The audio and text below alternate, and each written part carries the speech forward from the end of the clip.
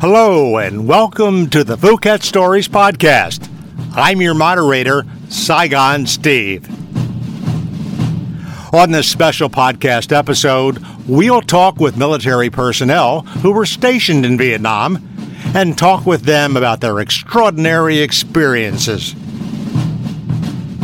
This podcast is pre-recorded, but you're invited to participate on future podcasts by emailing your contact information to PhuketStories@gmail.com.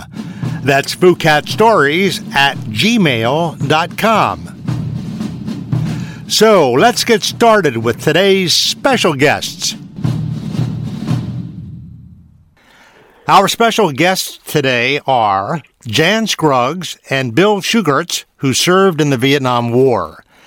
Jan Scruggs conceived the idea of building a memorial to Vietnam veterans and founded the Vietnam Veterans Memorial Fund, which built the Wall in Washington, D.C. The Wall, as it is known, is visited by over 5 million persons yearly. Bill Shugarts served in Vietnam with the 23rd Infantry Division Americal. He was a battalion transportation officer running resupply convoys to forward fire bases throughout I Corps. Here now is Jan Scruggs to begin the conversation. This is Jan Scruggs. I want to give my appreciation to Saigon Steve. I'm here to interview Mr. Bill Shugarts. Bill, you've been selected among the many applicants for this podcast because you are such a well-rounded individual. And you're a photographer, a very excellent photographer. You're a volunteer. You've been through all the training. You're a volunteer at the United States Army Museum, which just opened. We want to hear a little bit about that.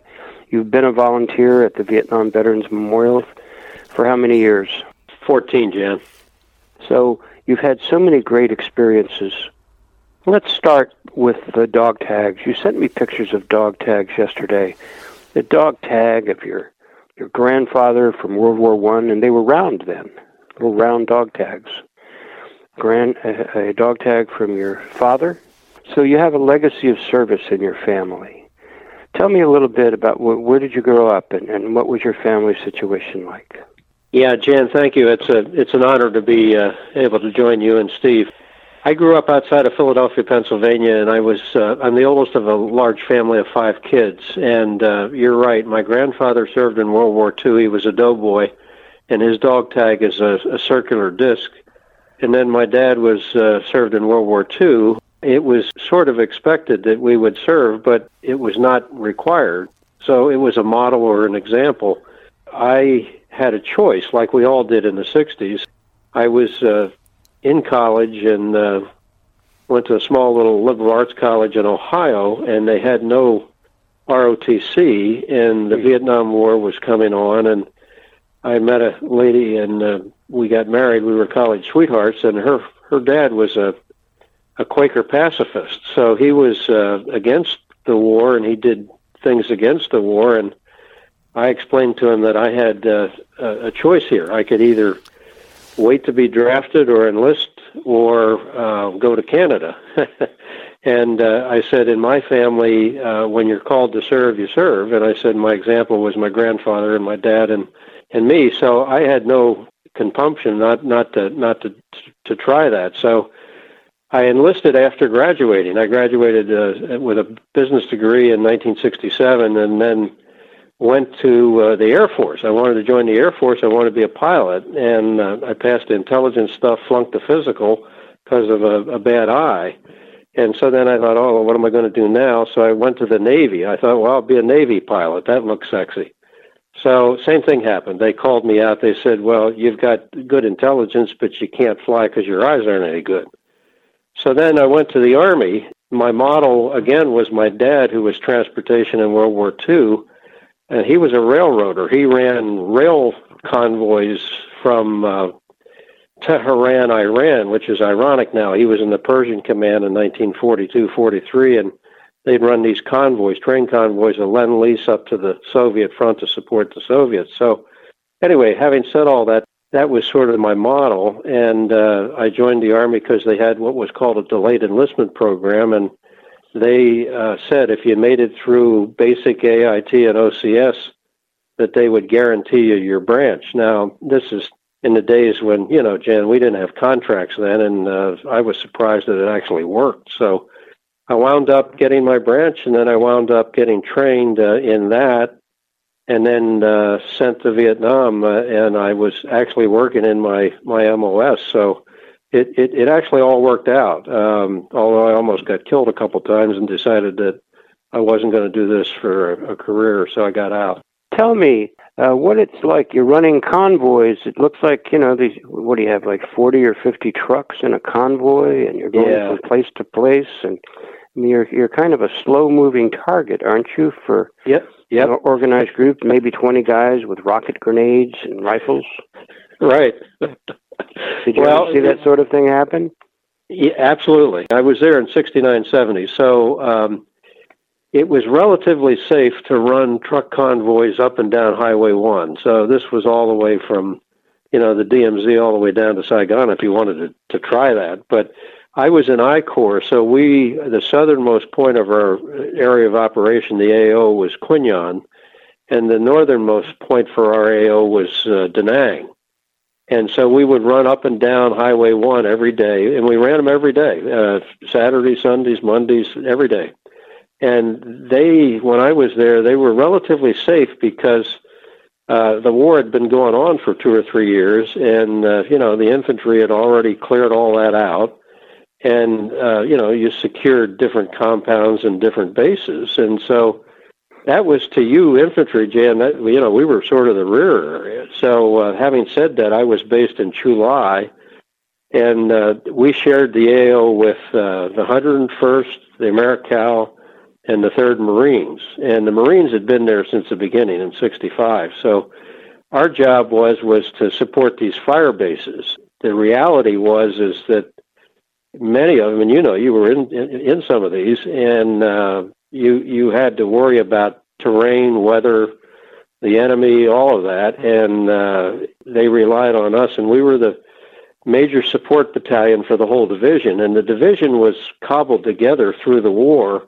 It was reactivated from World War II, the Americal, and it had both distinction and then it also had some bad stuff. So anyway, having said that, the job really was all the classifications that you needed to support the infantry, and you had to have that stuff there when they needed it. I mean, from fuel oil to run the choppers to the vehicles to the everything, and then you had to resupply everything. So you infantry grunts lived off of what you got, and we tried to do the best we could. In running the tactical convoys every 3-4 days, we would run west of the fire bases, LZ Center, LZ Professional, LZ West. I can go on and on and on. There were easily 8 or 10 of these, and if you couldn't reach them by trucks, you'd reach them, you'd hook out stuff in choppers and Chinooks and sometimes Huey resupplies, but I managed all that for the battalion, and we were the support element for the whole division. So I didn't realize how big of a job it was, and I was only a first lieutenant. So, but my job was twofold. One was to plan all that, and then they didn't have enough captains and majors, so I reported to a battalion commander, lieutenant colonel, and it was odd because I had a staff of 2. A sergeant and a specialist and me, and we did this. So in addition to planning it, then I would ride with the colonel, and we'd do command and control over the convoys. And I got shot down once, and I'm not sure it was mechanical failure or engine failure, but we crashed, and thankfully chopper pilots were taught on how to auto-rotate these choppers, so they controlled it. And when we landed, we broke the skids, and then we rolled a bit, but we landed upright. So, I didn't get killed. But the infantry would minesweep the roads in the morning. They'd be out there 2 or 3 days ahead. They would do patrols. We would run 60 vehicles many times in serials of 3. So you'd take 60 vehicles and split them into columns of 20.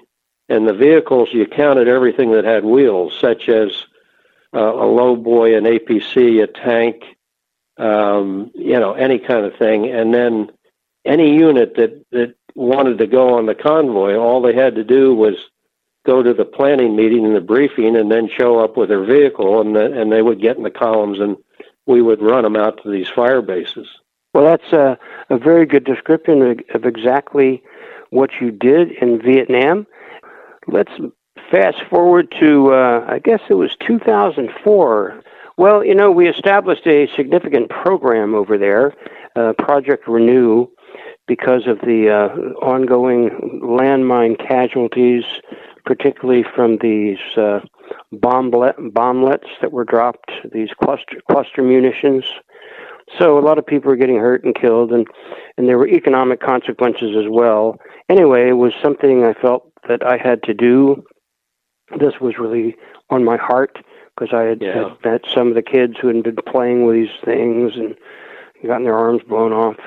So we were able to actually drop the casualties to almost nothing over a period of 10 or 15 years by behavior modification, by showing the kids, bringing in a Catholic priest and a Buddhist priest, having them do some prayers and passing out little wooden replicas of these dangerous things.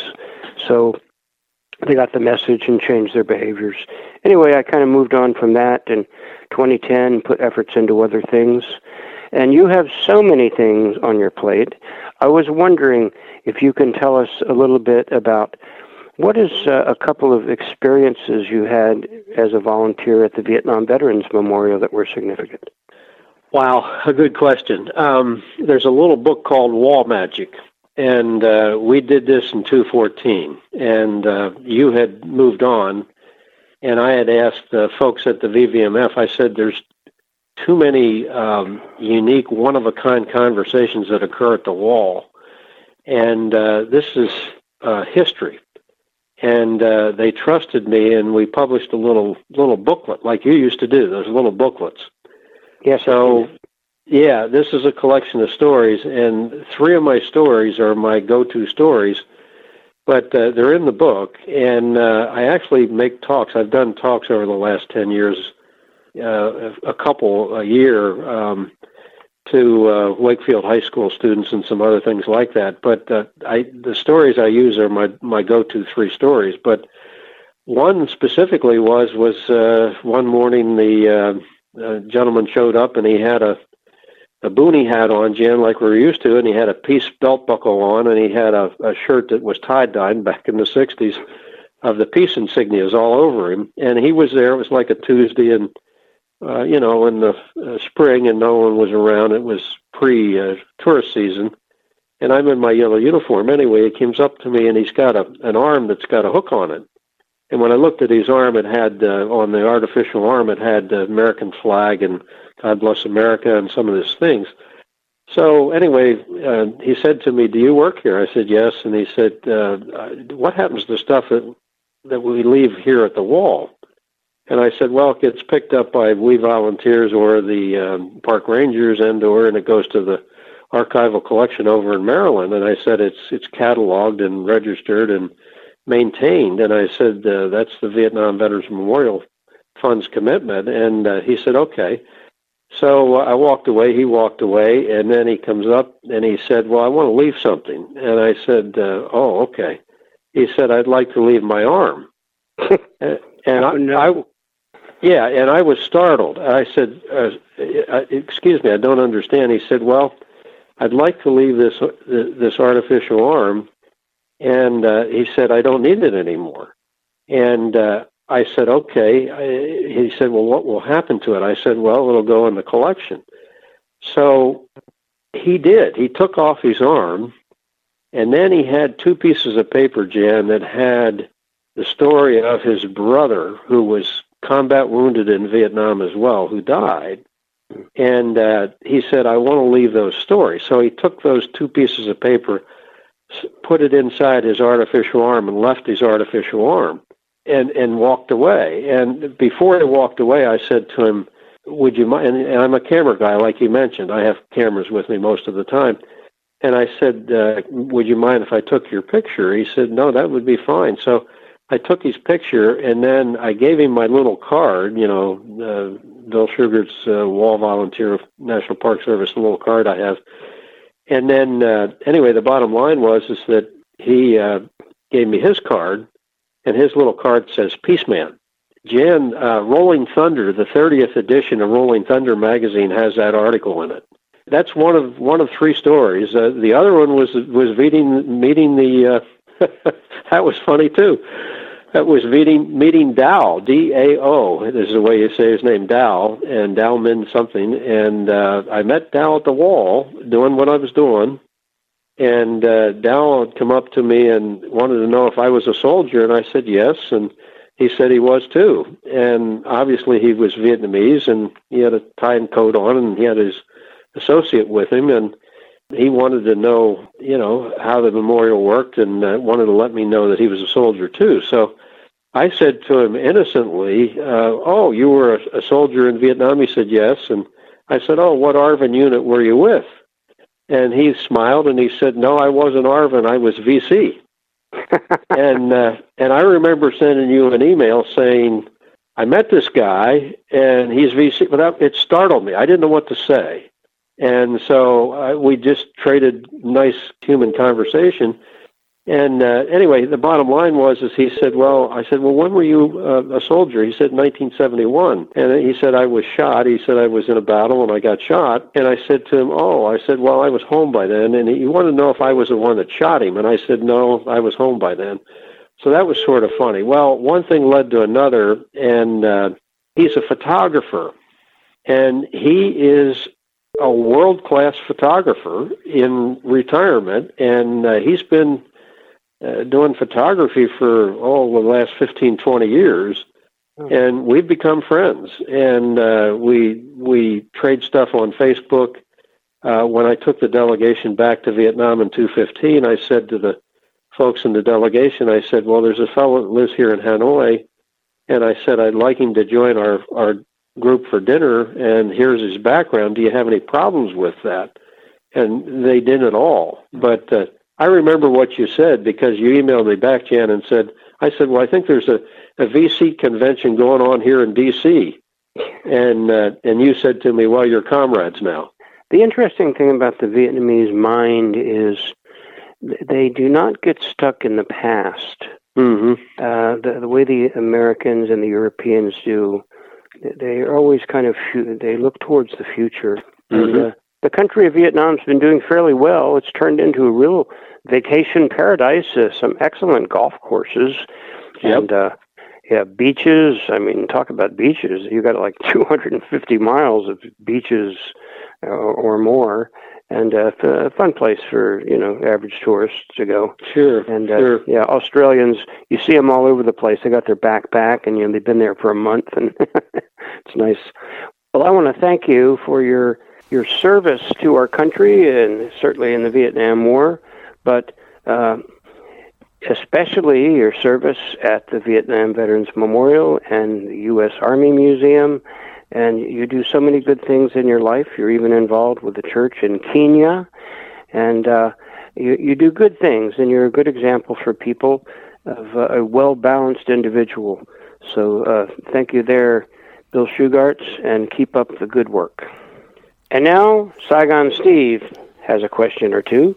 Well, Bill Shugarts, I have a couple of questions for you. First of all, looking into your background, you started out as an enlisted man and driving tanks, I think. Isn't that what it says here? You were a tank driver back in the day? Yes, sir. I was a pretty good tank driver. Well, what is that like? It was fun, Steve. It was fun. It's the most fun I ever had in the Army, bar anything, was in 1968 in AIT at Fort Knox, Kentucky, being a tanker. The fun part was this: we were out on a firing exercise, so we learned how to drive these machines. We learned how to fire them, and this was an M48 tank and then an M60 tank. So I was trained on both of them. And what's ironic is the Army Museum has two tanks in it. They have two tanks and a Bradley fighting vehicle. So I can tell you about the World War I tank. It's called an FT-17, And interestingly enough, it was built by the Renault car company. So it was used in World War I, and then in World War II, you know, the famous Sherman tank. And then you go into the modern technology, which is the Bradley fighting vehicle now, and then they've got the Strykers and a bunch of other stuff. But anyway, Steve, it was enjoyable, and I got the fire. I'll never forget this, because we were at night firing exercise, Fort Knox, and you've got 12 tanks in a row, and you're firing a shot, so it's solid shot. And there's a target that's out, so many hundreds of yards, and the target's on a track, a trolley track-like, and the target moves, and you've got to fire this tank. Well, you've got a crew of 4, so you've all got a job to do, and if you're not coordinated, not only do you not fire the thing on time, it just doesn't work. So we got to fire. You do the rotation, and I got to fire 24 rounds in a row, and I happened to land as the gunner. So I was the gunner for my position at that time. But it was fun. It was fun. And then Eisenhower died while I was there as an officer later on after OCS, and they brought out the tanks, put them on the parade grounds, and I'll never forget this. They gave him a 21-gun salute for President Eisenhower. With tanks. It was just awesome. Incredible. You know, people who are veterans, they never talk about their commendations and their medals, but you got 3 bronze stars. Tell us about that. Well, I don't talk about it much, and I think a lot of veterans really don't. It was a function of circumstances. So the first one I got was, just doing my job. And then the second one was an operation that I did in the latter part of my tour. So what they were doing, it wasn't LOMSOM 719, but it was an operation that was like that. And it was in July, August of 1970. And they were reopening up a special forces base over on the Laotian border. And my job was to set up a small little base camp to use as a logistical supply point to the infantry, our infantry divisions and our battalions, and then the infantry, all of them that were out there. So anyway, so that's what I did, and that was that. And then the third thing was when I almost got killed, and the colonel, he said to me that I sort of qualified for an air medal, but he said it's going to look silly because you're a first lieutenant, you're a transportation officer, you're really not an infantry grunt. You've done all this flying, and you qualify, you've done enough hours, but he said they're not going to let that go through. And, to be honest with you, Steve, I didn't care. It was... I didn't care. Honestly, I didn't care about medals. I didn't care about them then, and I don't so much now. And so anyway, he said to me, "Well, I'm going to give you another Bronze Star." And I said, "Okay." So it didn't mean much to me, and I guess it means something to you if you stay in as a career.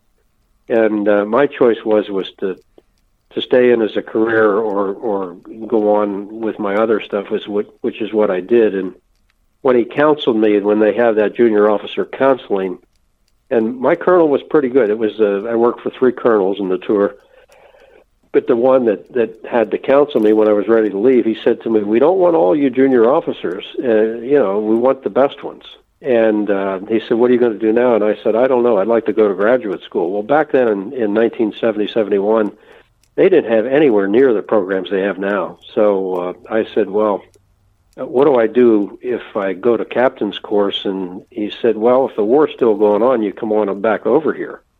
And I thought, well, no, wait a minute. I've almost got killed twice, and I don't want to do that anymore. So I got out. So that's it. You were an enlisted man, and you were an officer. That's 2 different kinds of career fields in the military. What's it like starting out enlisted and then becoming an officer? Steve, that's a good question. Starting out as an enlisted man, you learn pretty quickly that you've got to trust the non-coms, and you've got to listen. One of the things that you learn also is that you have that viewpoint as to, okay, what are we doing here? Why are we doing it? And those kinds of things. As you go to OCS and become an officer, there's really three ways you become an officer. So you do it, a West Point graduate that comes out of that training, or ROTC programs, which comes out of universities and, is a training program too, and then OCSs. But I'm prejudiced. I've been told, and I believe this sincerely in my own experience, the best officers, bar none, are the ones that have come up through the ranks. They know the reality, and they know, that you need to, in order to be an effective officer, you've got to figure out how to lead from the front, and you've got to be able to have that understanding. One of the things that's interesting is that, the ROTC officer gets that eventually. The West Point officer are incredibly well trained, but they've got a hubris that they need knocked away to be effective. Over the long haul, you figure it out pretty quickly. You're as an enlisted guy and also as an officer, the people that run your army are your non-coms, and you'd better learn from your non-coms, because they are the bread and butter of the forces, and it's not just the Army, it's any service. Bill Shugarts, thank you for your service.